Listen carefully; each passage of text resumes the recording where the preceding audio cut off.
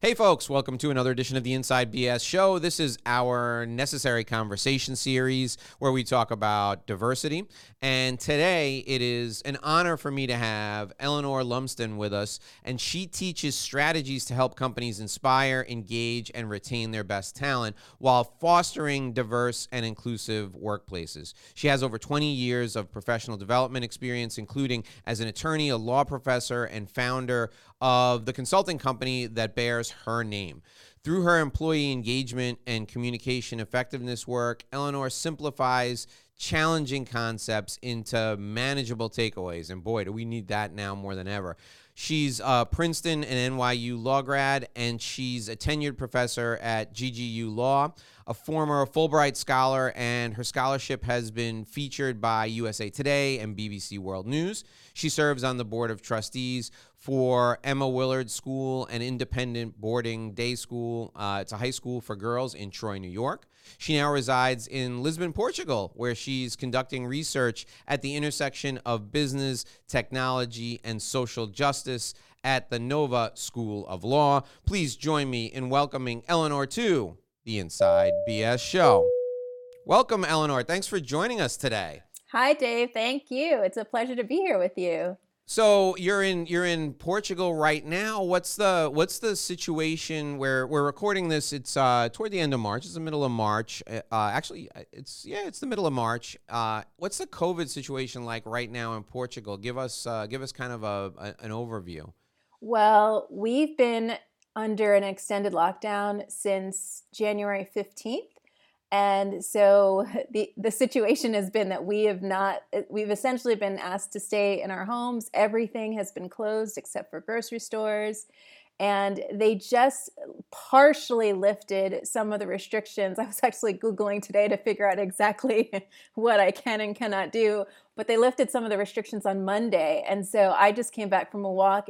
I think if I had to guess, it's 70 degrees outside and gorgeous. So we've always been able to go out for walks and exercise, but there are a million people out because it's sunny and you can kind of sense that summer is coming. So there's a sense of hope. Open anticipation. That's great. Yeah, hope is definitely a good thing, especially during these difficult times. What is the vaccine situation like in Portugal right now? My understanding, I haven't been called, and my mother is here with me, and she hasn't been called either. And my understanding is that it's many people have been vaccinated, but it's been slow. The rollout has been slow. And I understand that it's not just Portugal, but it's been a sort of slow rollout throughout Europe. So we're just waiting. Everyone here is very patient. And so there's no sort of complaining about it. Everyone just says there's an order to which people are going to be getting the vaccine, including people who are older first, essential personnel. So we're all just waiting patiently.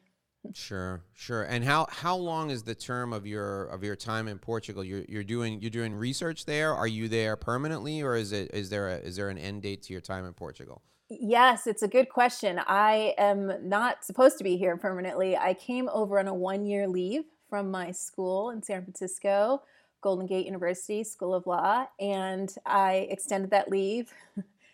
And then I extended it again. I just extended it again. So I'm at least here through summer 2022. Oh, wow. And then we'll see what happens. Yes. Yeah. Okay. So you'll be, when did you get there? When did you arrive? I left on, I think, Memorial Day, May 19th, 2019. So it's been a couple of years now. So you had a good few months before the pandemic hit, and you'll have a good few months after. Hopefully everyone gets vaccinated, so you'll get to enjoy the culture and the weather and everything. So that's good. Absolutely. I've actually been here. I've been coming here since 2016. So okay. I've been coming for my summers and my spring breaks and Christmas, winter holidays. So I've been coming to Portugal for quite a while. So it feels very comfortable now. Tell me about Portugal. What drew you to Portugal initially? It's really an amazing place. And I think the main reason I came, I had two sets of friends, one set in the US in the Bay Area and another set of friends from the UK, from London, who maybe 10 years ago were telling me how amazing Portugal was and how my friends in the Bay Area told me that I, in particular, would love it. And I just, I couldn't pin down Mm. why they thought I would love it, but they said, you just have to go, you have to go. And then the same thing happened with my friends. There are people that I just met through an Airbnb, actually, that I stayed in, and we became friends. And then, 10 years later, it was probably less than 10 years, maybe 6 years later, I finally made it to Portugal. I was supposed to be just passing through. And then I ended up canceling the rest of my plans and staying for the rest of the summer. I moved in with a family and did an immersion program, and Good for I just you. fell in love with it. It's That's really great. great. Yeah. So now you speak Portuguese, I'm assuming, right? I With the immersion program. Eu falo muito português, sim. I speak a fair amount of. I can understand what people say, and I can speak back. I wouldn't consider myself fluent, and I do bail out sometimes when people start speaking really quickly, and I can't understand it, and ask them to slow down. Yeah, that's like me in the supermarket here in Miami. My Yeah. Spanish is great, but get me under pressure having to make change in Spanish, and it's like wait, let's just do this in English. It's true. It's true. That's what happens. Sometimes people will show up at our door here, and they're random people here to do inspections and things. I can do anything. Like in the stores, I can order food. I can have lots of different kinds of conversations. But some kinds of conversations just come out of the blue, and you're like, "What?" That's language stories are sometimes some of the best stories because everyone appreciates, especially when you're a foreigner, everyone appreciates the effort that you're making. Yeah. But the person who's kind of in the situation, I mean, you want to express yourself as well as you possibly can, but I mean, just in English, it's a struggle sometimes to find the words. So thinking in a different language is just I can't imagine as an adult going through an immersion program and just it would be overwhelming for me. And you're Yeah. as an educator, your mind is probably a little bit more open. Was it easy for you to pick up the language when you first were immersed in it? Well, it's easy to read it because I actually learned Spanish first, and so reading it, if you know Spanish, then you can read most Portuguese. Many words are different, but there are a lot of similarities. And so at first it was easy to kind of get around, and then a lot of people, of course, in Portugal speak English. When I mean a lot of people speak English in Portugal, so that made it easy as well. But then when I started speaking, now they think I'm Spanish Yeah. because I speak Portuguese like as if I'm speaking Spanish sometimes. So that's not always great. The Yeah. family that I lived with, they had a little girl. It was a young couple. They were in the film business. I kind of just really lucked out. And they had this little 3-year-old girl. And they actually wanted to speak more English. So they didn't speak that much Portuguese with me, but she only spoke Portuguese. So I had great conversations with her, and she had a little imaginary friend at the time, Simao. So at the breakfast table, we're saying all kinds of things in Portuguese. It was great. Oh, that's terrific. That's terrific. Give us your background, and I'm particularly curious about who is Mother Thunder, and tell us about your background. Okay, so I was born in Jamaica originally and moved to the U.S. with my family when I was 3 years old to upstate New York. And Mother Thunder was the name of my grandmother, Lynette Johnson. And she moved to the U.S. She was sponsored by my aunt who worked in the travel industry in Jamaica, but she moved to the U.S. alone to kind of start a new life. And she did it in her 50s. So I think of what I'm doing is like sometimes when I'm afraid and I'm like, what am I doing? I think back to her and at that time. And, she had a grade school education. She had 7 children. She was married. She'd never worked outside the home. And so she was this sort of force. And so they called her that back home. She was, she took in kids besides her own kids and raised them and supported them, her own children, getting them to college. And I just think of her and my mother as sort of huge inspirations for being brave and and leaving behind everything that they knew to start a new life. And, the famous story is that they moved to Albany, New York in the middle of winter and they had no coats.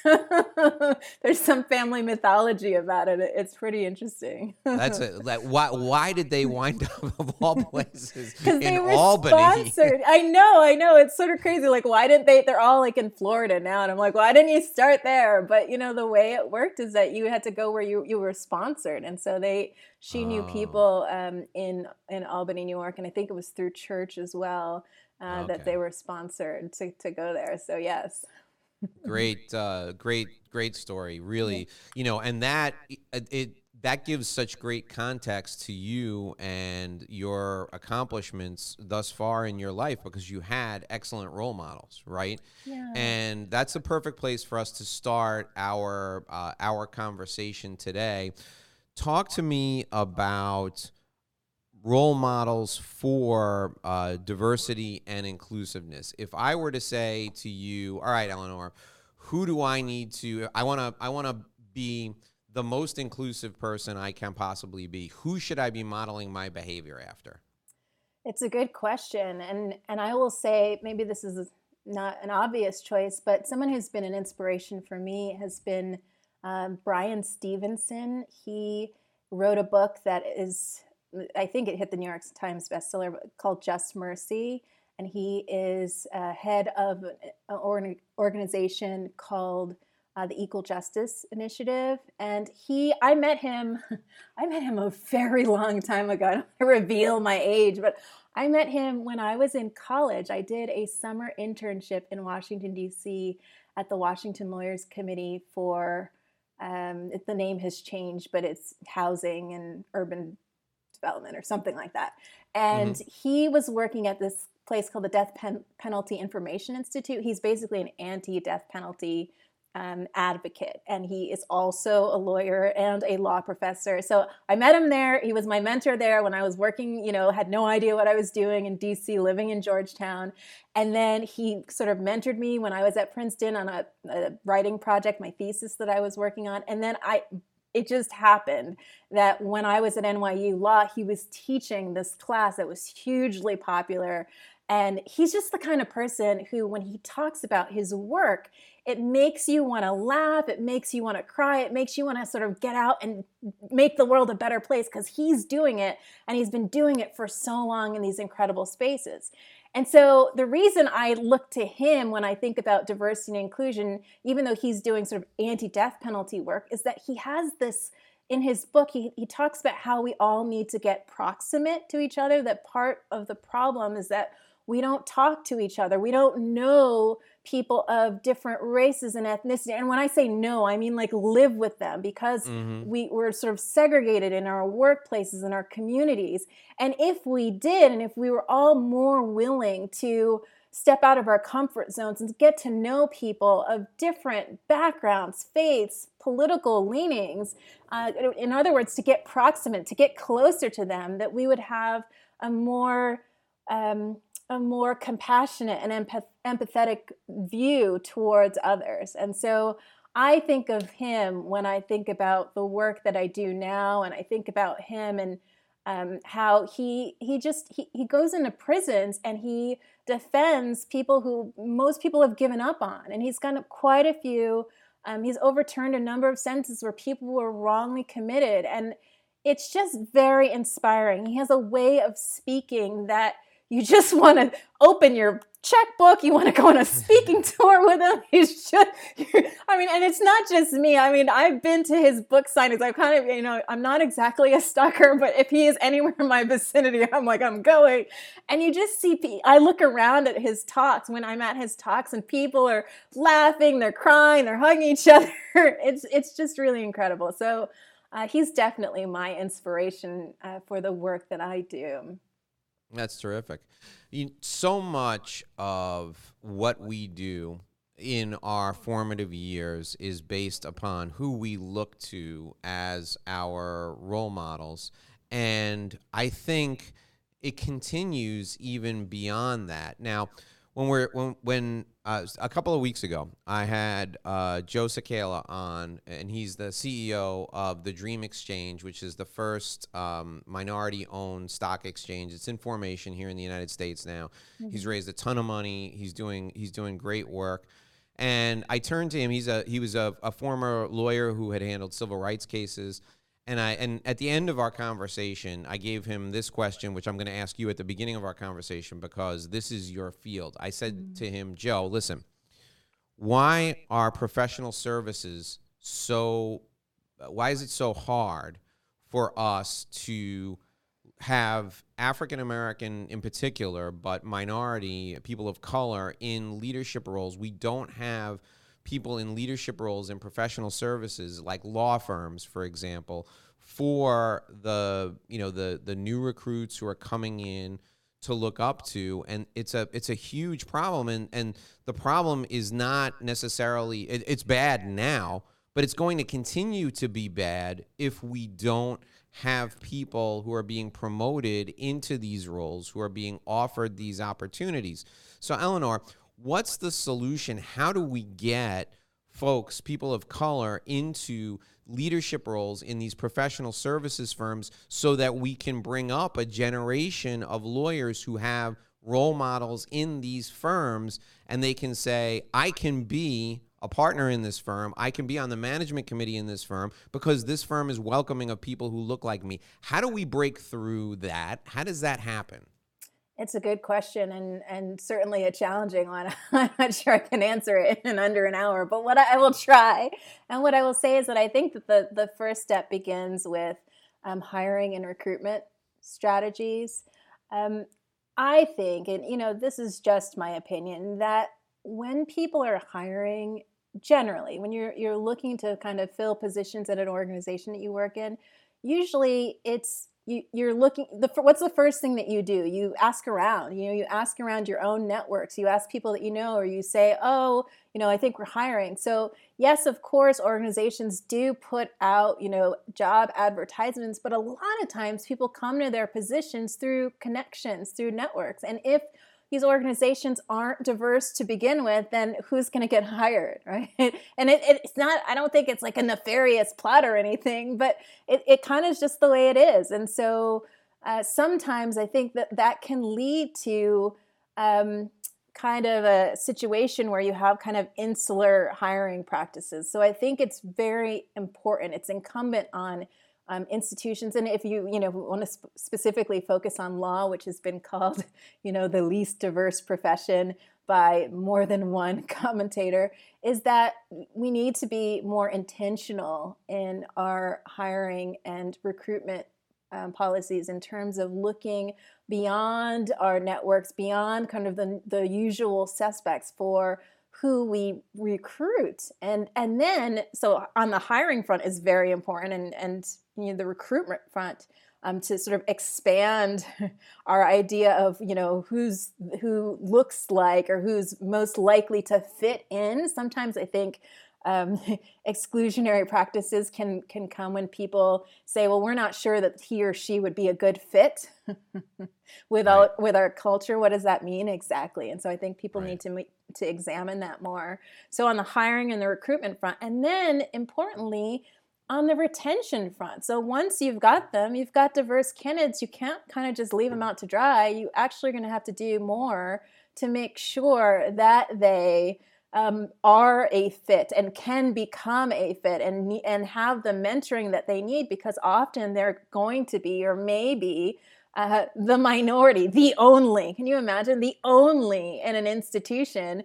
And that by itself is jarring. And, I will just tell you, as even just being like the only American in a room, in a place that is wonderful. People here are so kind and so respectful and gentle, but it's still jarring, and I'm still hyper aware of my foreignness.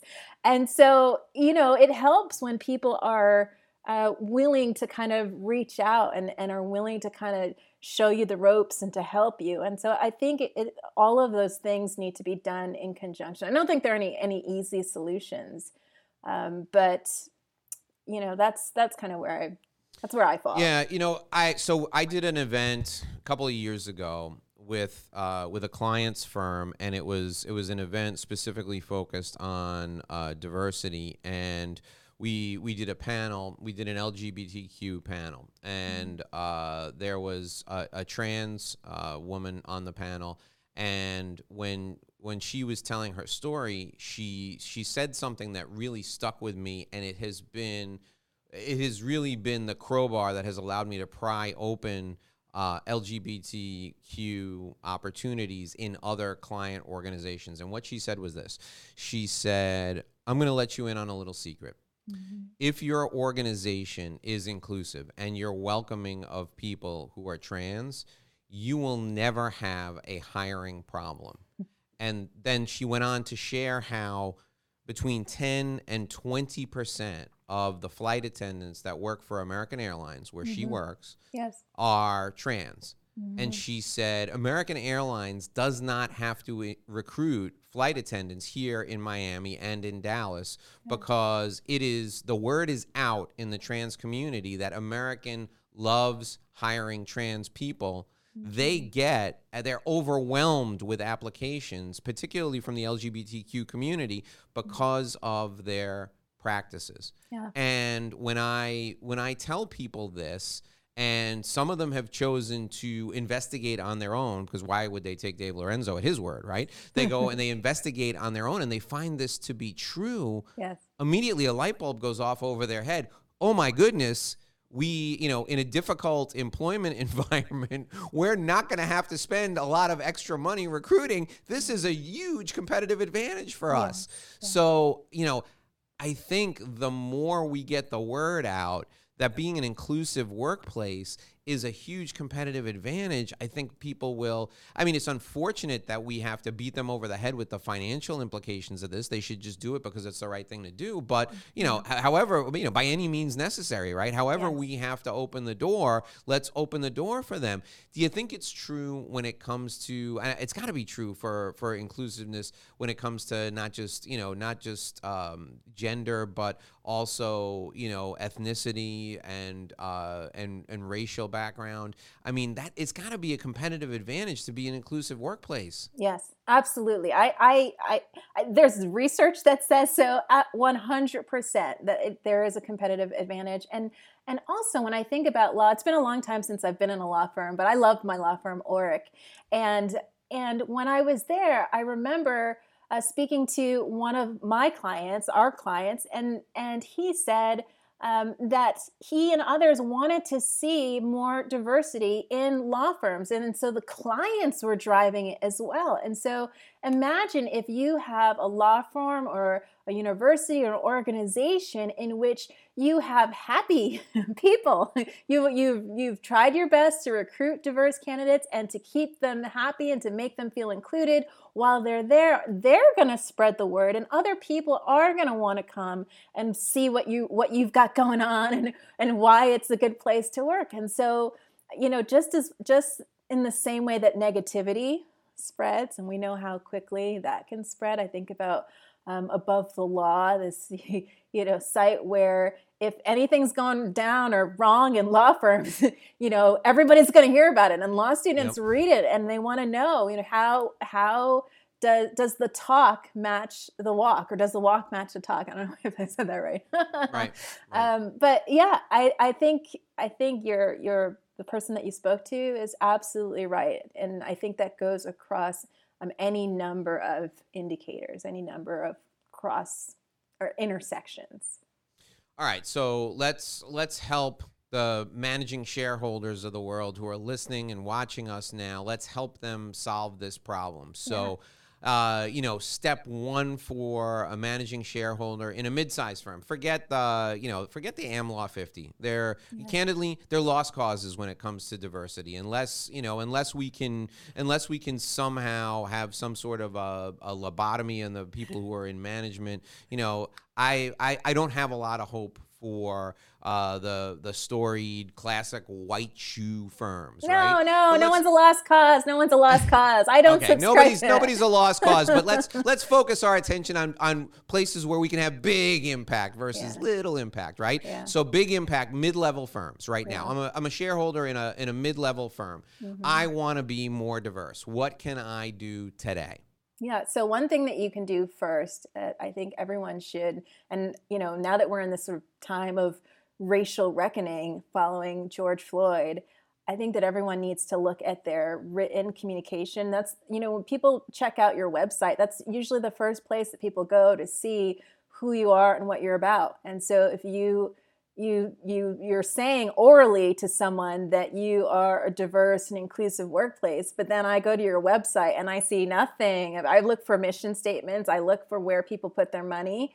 And if I see nothing, no statements about how they intend to be or plan to be or are a diverse and welcoming place for all people, then I think that there's something wrong. So I think step one, people need to think about what their mission is and how the mission of whatever it is that they're doing, substantively in the world intersects with along different lines, along racial lines and gender lines.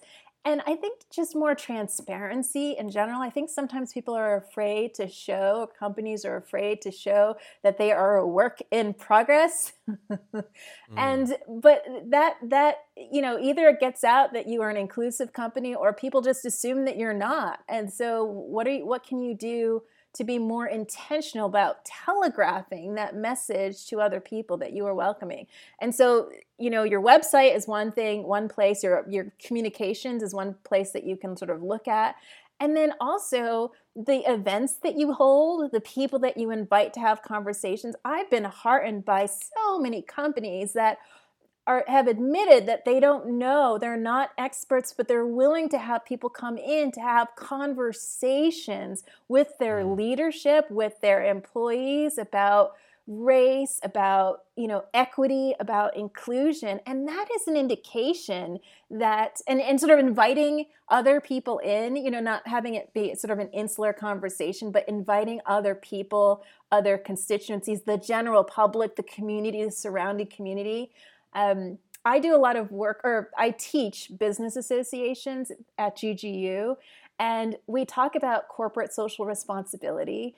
And there's a section where we talk about how corporations often want to make sure that the public, the ones that are doing good, right? That public and the community knows what they're doing in the world and that they're doing good things for the company and good things for the community, good things for the world, and the different ways in which companies do that, right? It might be, you're sponsoring an organization and you publicize it. It might be that you send your employees out into the world. I remember at ORC, we used to go out into the community with Habitat for Humanity. And of course, we got our ORC shirts on, but I love doing it. We're hammering away on someone's house. And I think all of that is important, and not just sort of as a way of, saving face, but to really show that you mean it, that you've got the words, the communication, but you're actually backing up your words with action.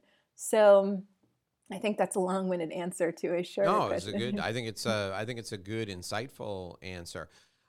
Looking at society as a whole, I again, people who are regular listeners of the show or who regularly watch on YouTube, you'll be familiar with the story, but it sets important context for the next aspect of the discussion.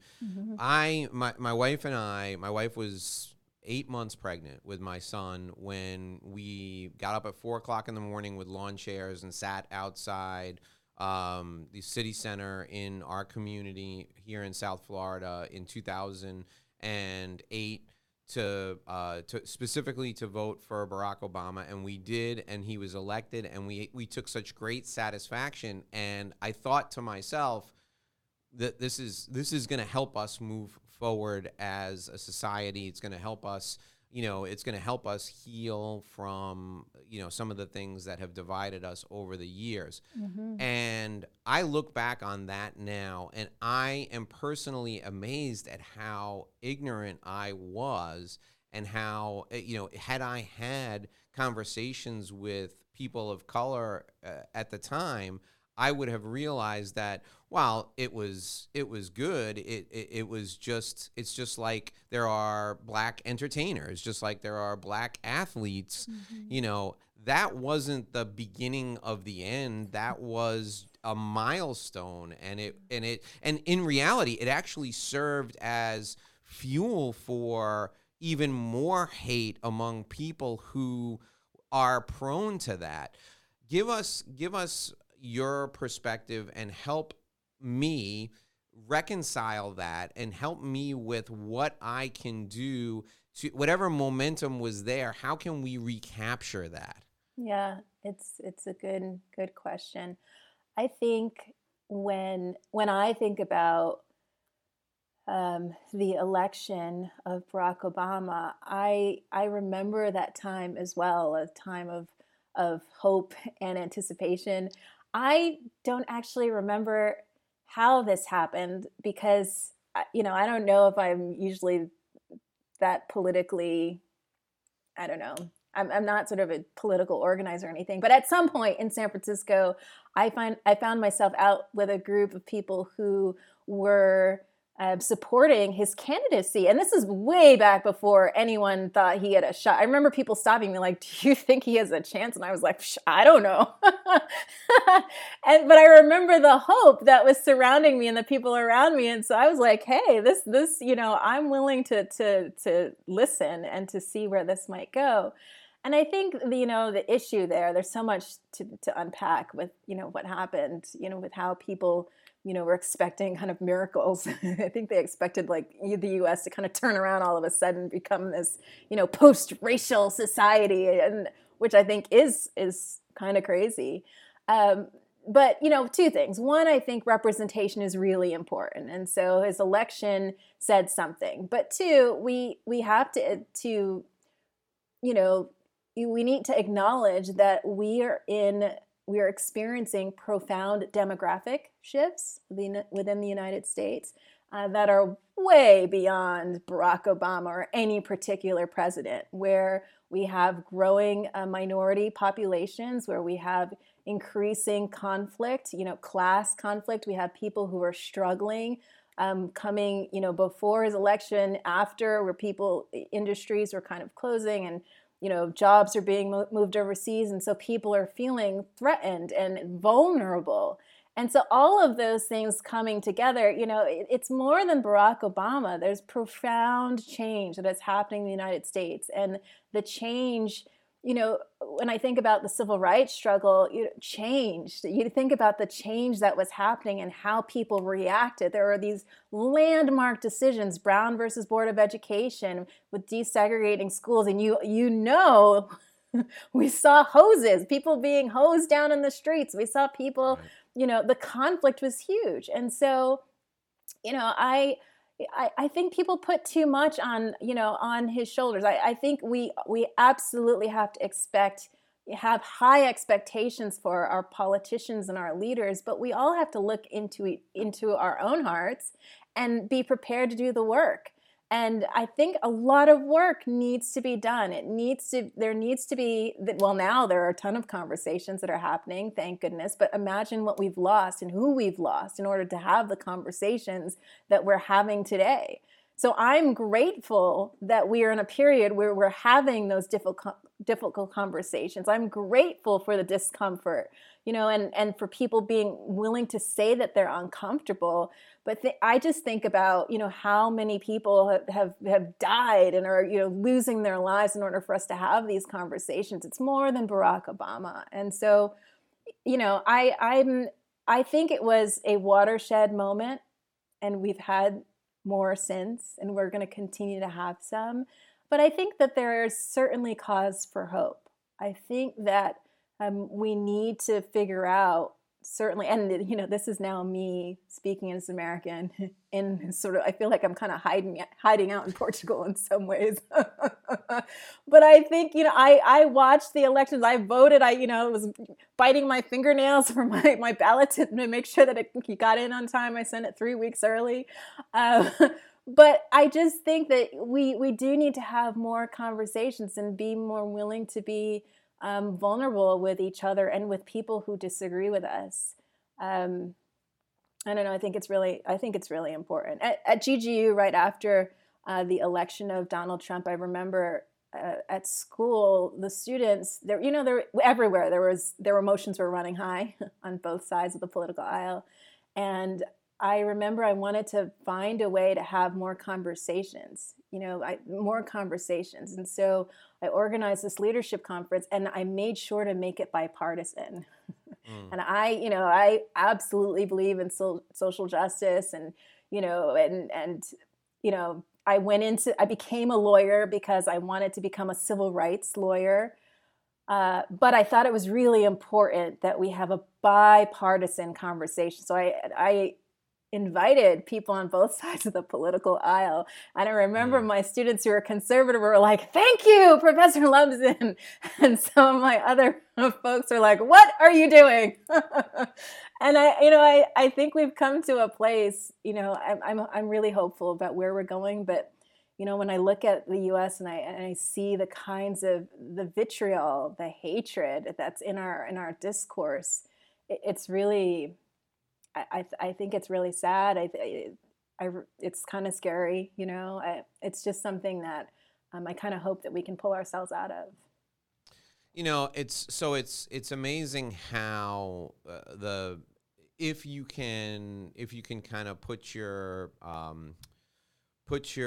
emotions in your pocket and have a discussion. It's amazing how that can. It can eventually, some of it can sink in. And the example I share with people all the time is, take the phrase Black Lives Matter, right? And if you sat down and you had a beer with somebody who was adamant that all lives should matter, right? And you sat down and you just broke it down with them and you said, of course all lives should matter. Yeah. What people are saying when they say Black Lives Matter is that it's easy to just completely overlook and completely not recognize that people whose skin is black they're just not seen, and they're treated differently than everyone else. That's what that phrase is about. That phrase is not only Black Lives Matter. That phrase is not Black Lives Matter to the exclusion of all others. Yeah.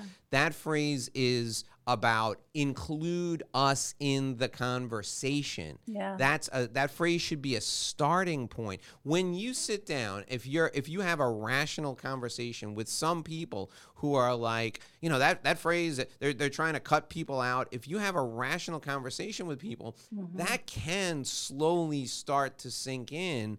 And you got to find a way to really begin to have that dialogue so that it's not necessarily a knee-jerk reaction.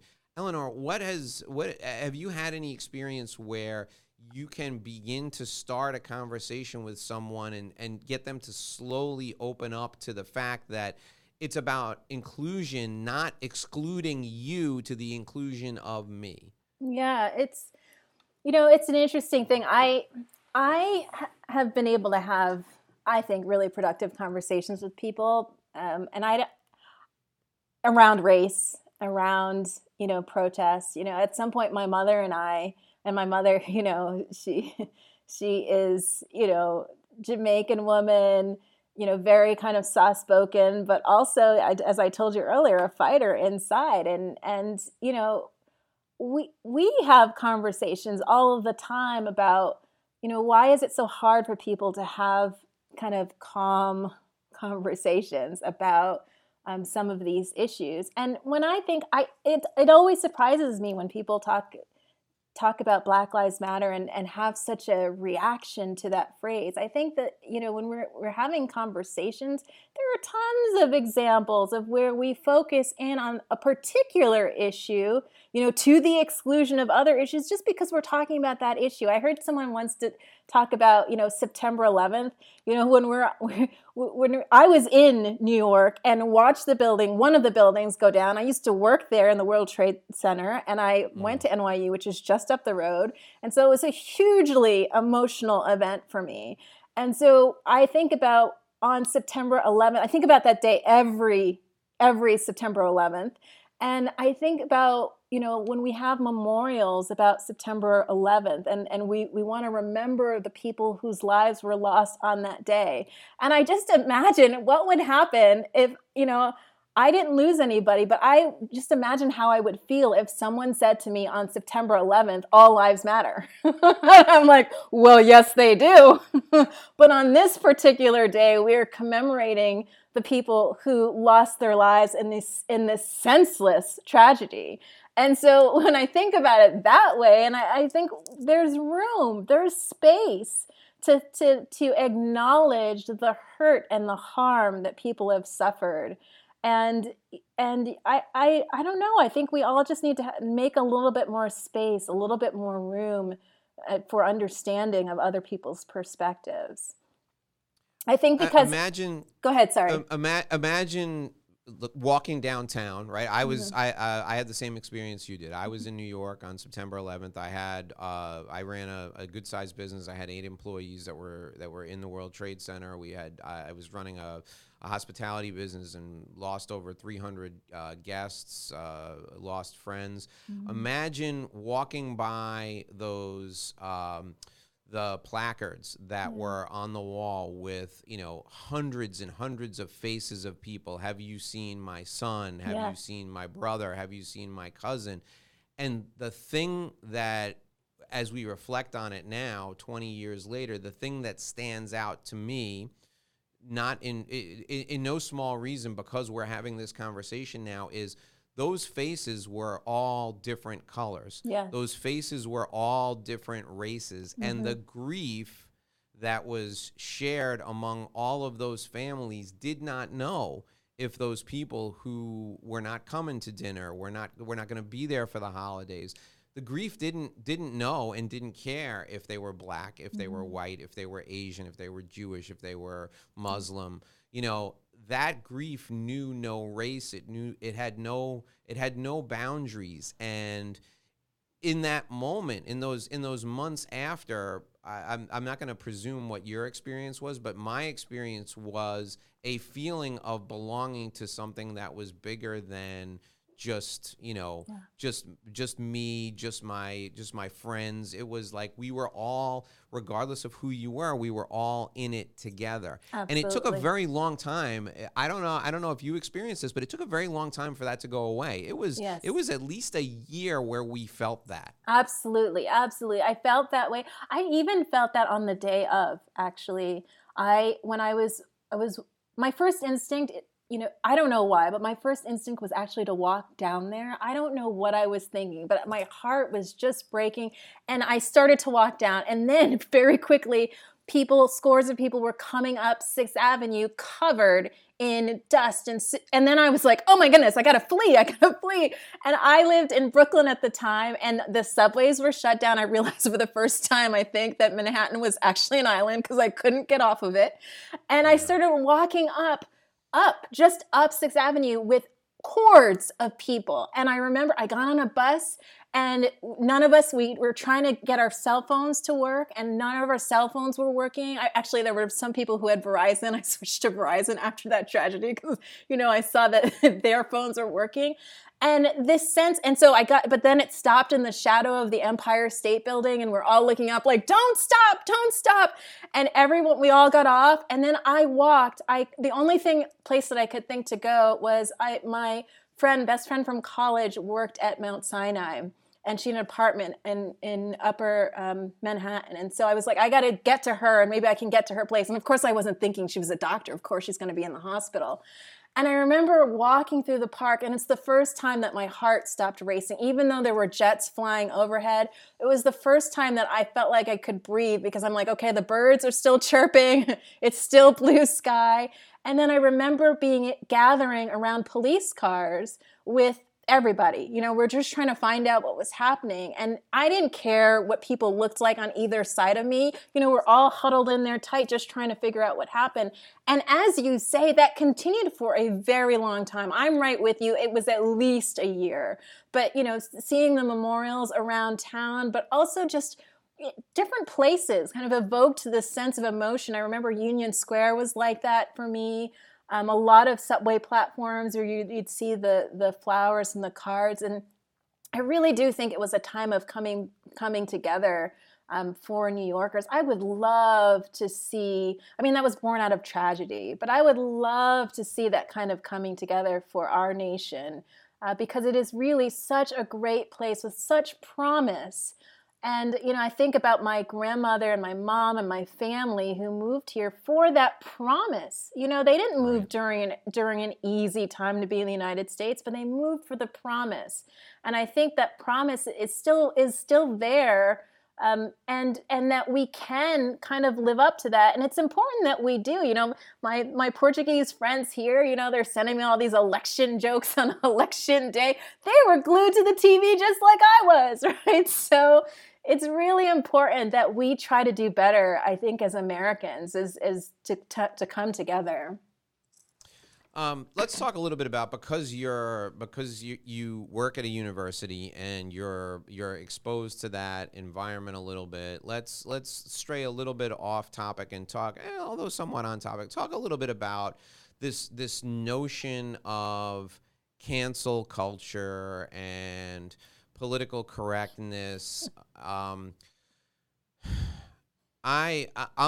torn because for a while I did some stand-up comedy. I love stand-up comedy. I love people being able to express themselves. I love the freedom of speech element, and I feel like some of the things that we hold so dear to us have been co-opted for, and it's probably happened, over the course of centuries in other societies as well. But, talk to me about this notion that, it's not okay to use hate speech and telling people that they can't hold a job any longer because they're essentially, provoking hate is one thing, but being able to express yourself openly and honestly based on what you feel is something completely different. So how do we balance the two? And because because you have exposure to a college campus,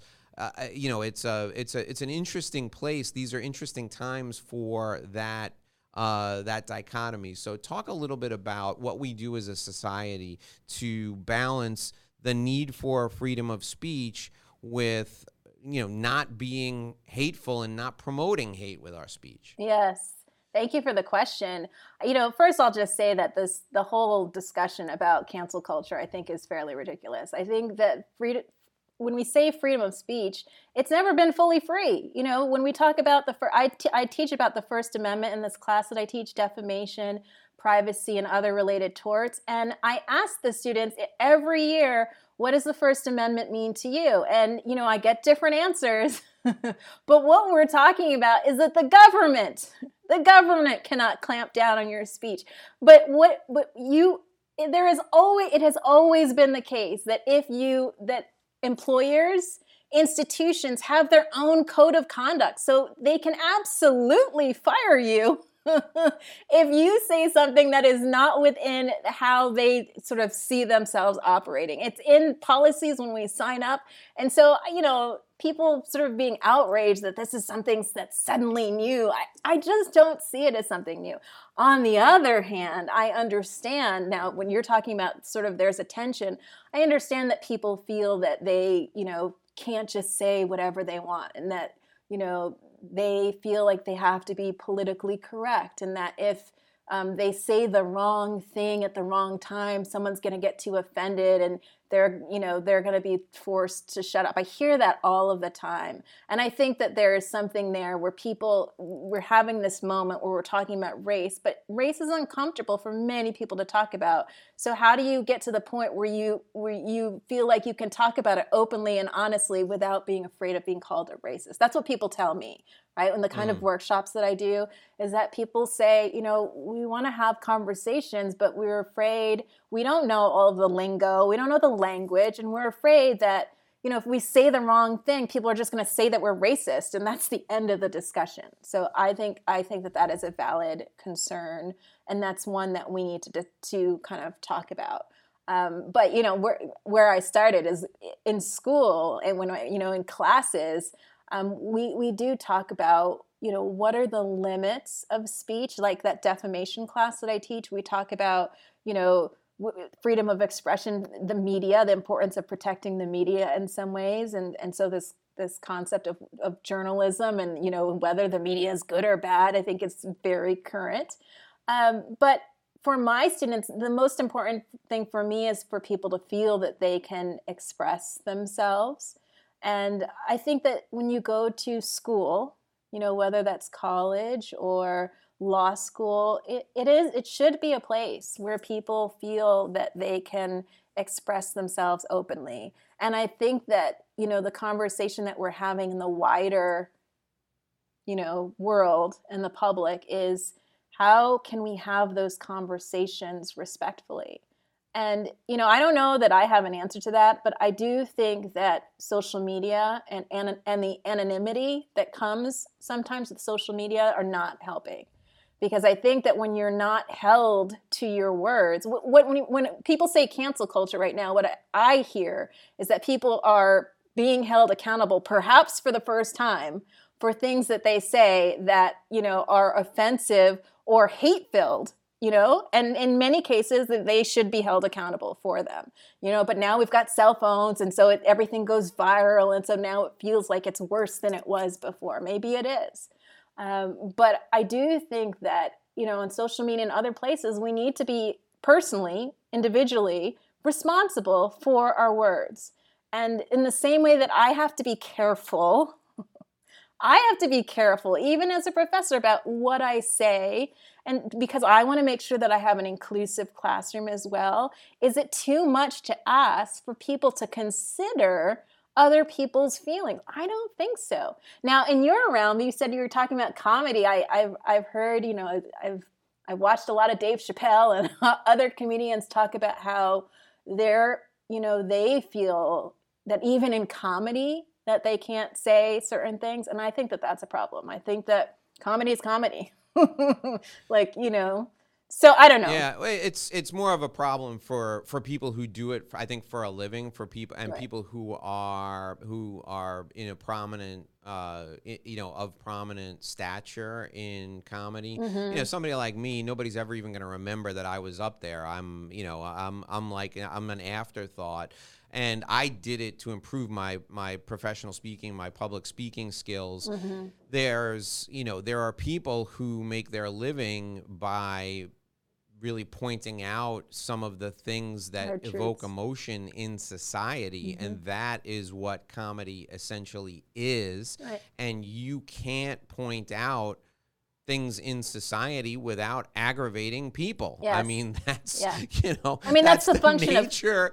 That's what it is. Yes. Right. Comedy and satire, there's a place for all of that in our society. And I don't think that anyone is saying that there isn't anymore, but you're right. We're in a different time now. So people may feel that there's no room and for it. the nature of, look, nobody's listening to the Inside BS show expecting to be offended, right? So if I said something that was offensive, I welcome criticism. I welcome those complaints to help me get better. Yes. But when you go to see a comedian or you turn on a Netflix special, you're kind of, you're signing up to be in that arena, to be in that forum. And there are going to be some things, number one, that aren't funny. And number two, there are going to be some things that are going to offend some groups of people because that's the nature of it.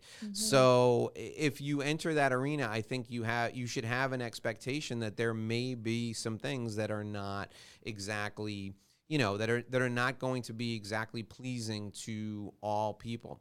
All right, so let's take the few minutes that we have left. Let's take the time that we have left, and let's focus on constructive things that we can do, that just Dave the person, Eleanor the person can do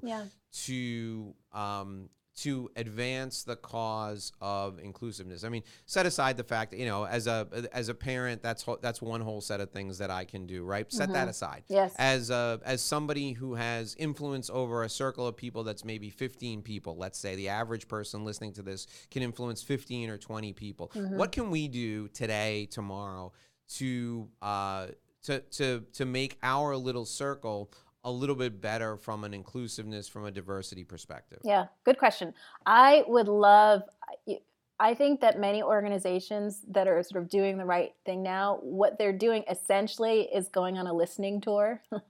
And so they're opening up channels of communication and scheduling talks, right? So allowing people within a circle, and this can be done at the institution level, but it can also be done among your circles of friends, right? To ask people specifically, has there been a time where I have said something that has been hurtful to you? Or is there a way that I can be better or more supportive to you? I think that we need to listen more. And, I forget the statistic, but there's a lot of research that shows that, we tend to hang out with people who are very much like us, and that, like in some of my friend groups, I might be like the one black friend. So if it so happens, that's not everybody, but if it so happens that you have, the one black friend, on the one hand, they may not want to, they're sort of beset on all sides by this conversation and may not want to talk about it. But on the other hand, I think that there's some room for people to ask and to express curiosity about the nature of their friendships, and I think that people can do more to expand their friendship networks, to expand the people that they associate with. This may be going back to what I said earlier about, becoming more proximate, but I think each of us individually has to do more. And I will say that I think the work has already started. There was all this research about how people more than ever are sort of buying books on diversity and inclusion, and people are having, circles and book clubs and talks about this. And so I think it just requires one, initiative, and two, courage. And so I think it takes courage to say to the person, your one, I'm inserting black here, but insert whatever kind of friend that you have that is the one person of anything different in your circle, to say to them, hey, I'm not an expert here, but I want to grow, and I am growing, and I'm doing my own work, not to put it on that person. And I'm reading all these books, but, I would love to talk to you about how I can be more, engaged with you and with others in this discussion. I think it's really important for people to do their own work. So I would probably start there, actually, is that, as individuals, we really need to do our own learning. And there's tons of resources on the internet and everywhere about, books that we can read. So individually, we all need to start with ourselves. But I think that there's more room for conversations and more listening. We don't have to be defensive. We can just listen to someone's perspective without necessarily having to refute it or, say, well, there's this one time that I get that a lot. So your black friend comment is so it hits home with me, because I take these episodes, we do these necessary conversation episodes once a week, and I take them and I send them out to some of my friends. Yeah. One of my friends who's black emails me back. He's like, "Are you sending these episodes only to the black people?" It's an interesting question. I'm sending them to all my friends, but thanks for making me feel really crappy now. And maybe it was a question that needed to be asked. I mean, like, am I that guy? You know, am I George Costanza, who the only black person I could find to bring into my boss's office was the exterminator? I don't want to be that guy. The whole point of this is so I'm not that guy. Yeah. Well, a little friendly ribbing here never hurt anybody. No, these episodes are going to all people, regardless of race, color, creed, whatever. I think what you're doing here is really phenomenal, and I really applaud and commend you for it, because I mean, we have to start somewhere. I think sometimes it can feel really overwhelming, because the amount, we were just struck by what happened here on January 6th, and it can just feel overwhelming. And, some people are, I'm tired of talking about race. I'm just sick of this. And you imagine. Yeah, I mean, the difficult thing, it's, first of all, I appreciate what you said, but the difficult thing I think for people, for white people, is the vulnerability. Yeah. Right.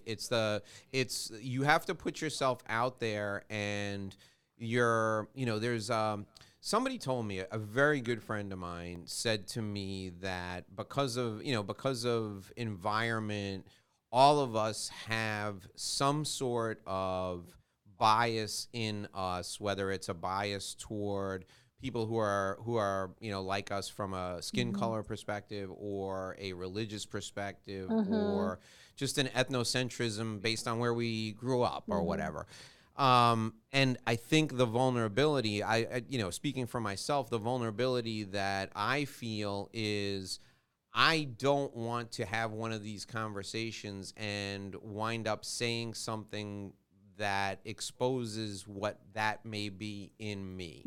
And this is as much an exploration as what's deep down inside of me as it is, airing these issues to make, I think, the community better. And it's I mean, in some way, it's a way for me to explore this in myself, to make myself a better person, as much as it is to make, to maybe spark an idea in other people. Look, if we spark an idea in one or two people who listen to this or who watch this, then that's a great thing. But it's already a great thing, because from a very selfish standpoint, it's allowed me to explore what's inside of me, and to express that vulnerability in the hopes of being better. Yes, absolutely. And what you said is so important, that I talked about sort of this listening tour, but I think it's really important before you have conversations that you set sort of the terms of engagement, that you kind of say, we are agreeing to engage, that this is a safe space, and that we may say things that may, be offensive, but it's in service of having a deeper conversation and getting to be more proximate, become closer to each other. I think sometimes those conversations can happen without setting the bounds. And so when I have conversations, I'm talking about professionally, I sort of have to start there, right? This is where we are. We're all starting off. We're trying to start off on an equal playing field, and with understanding and empathy for people being able to express themselves. I don't think that can happen so easily in comment sections on social media. Oh God, no. Right? No, absolutely not. Or even I know a lot of news, or different media type organizations have suspended anonymous commenting or commenting entirely, because it's sort of counterproductive and it's so sort of hate filled. But I think what we need is the opposite of that. We need vulnerability, we need accountability, and we need transparency. And all of those things are difficult, but I think they can be done. It just takes willingness. Well, thank you for your willingness to have this conversation with us. Talk a little bit about your work. What do you hope to accomplish over in Portugal? What will be the end product of your work over there? Well, I've got two hats while I'm here. I'm not teaching. I'm taking a break from teaching right now. So I'm pursuing a PhD in law and technology. So I'm looking at, how, technological innovations in developing or emerging countries are allowing people to participate more in the financial system. So it's really kind of cool research. So I'm hoping that I will complete that and kind of be part of a conversation about change, the balance between technology and inclusion, which I think is really interesting. And then I'm also, my other hat is the consulting hat. And so while I'm here, I'm doing trainings, and it's just really cool to be able to, I really like, there's a wide variety in organizations, types of organizations that I work with. And so it's been really fun to kind of have these conversations with people at different levels, at different levels of their understanding and learning about diversity, equity, and inclusion. So my hope is that I continue to grow, and I'm learning myself. People are like, "Oh, you're the expert." I'm learning, and I love having these conversations, and I hope to have more collaborations with others who are doing this kind of work. Super. How can people get a hold of you if they want to find out more about your work, or they want to engage you to do some work with them? How can people get in touch with you? Okay, well, I guess my website is probably the easiest way, eleanorlumsden.com, or you can type in Eleanor Speaks and you'll find me, Eleanor, like Eleanor Roosevelt, is probably the easiest way to find me, or LinkedIn. Okay. Perfect. We are going to put that as well as your LinkedIn profile in the show notes, so people can reach out to you if they'd like.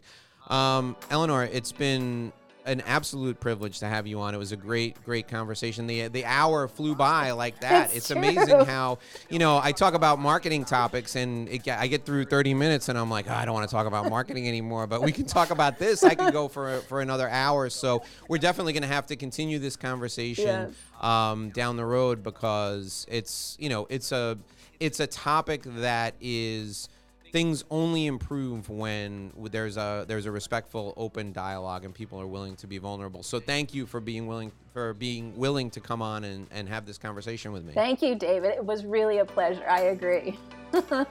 All right, folks, that'll do it for this episode of the Inside BS Show. My name is Dave Lorenzo. We're here every day with a brand new show for you. Join us back here again tomorrow. We take you inside business strategy, share all the insider business secrets with you, and cut through all the inside BS that's holding you back. This was our necessary conversation with Eleanor Lumsden, and it was certainly fun and a privilege to have her with us. Join us again tomorrow. Until then, here's hoping you make a great living and live a great life.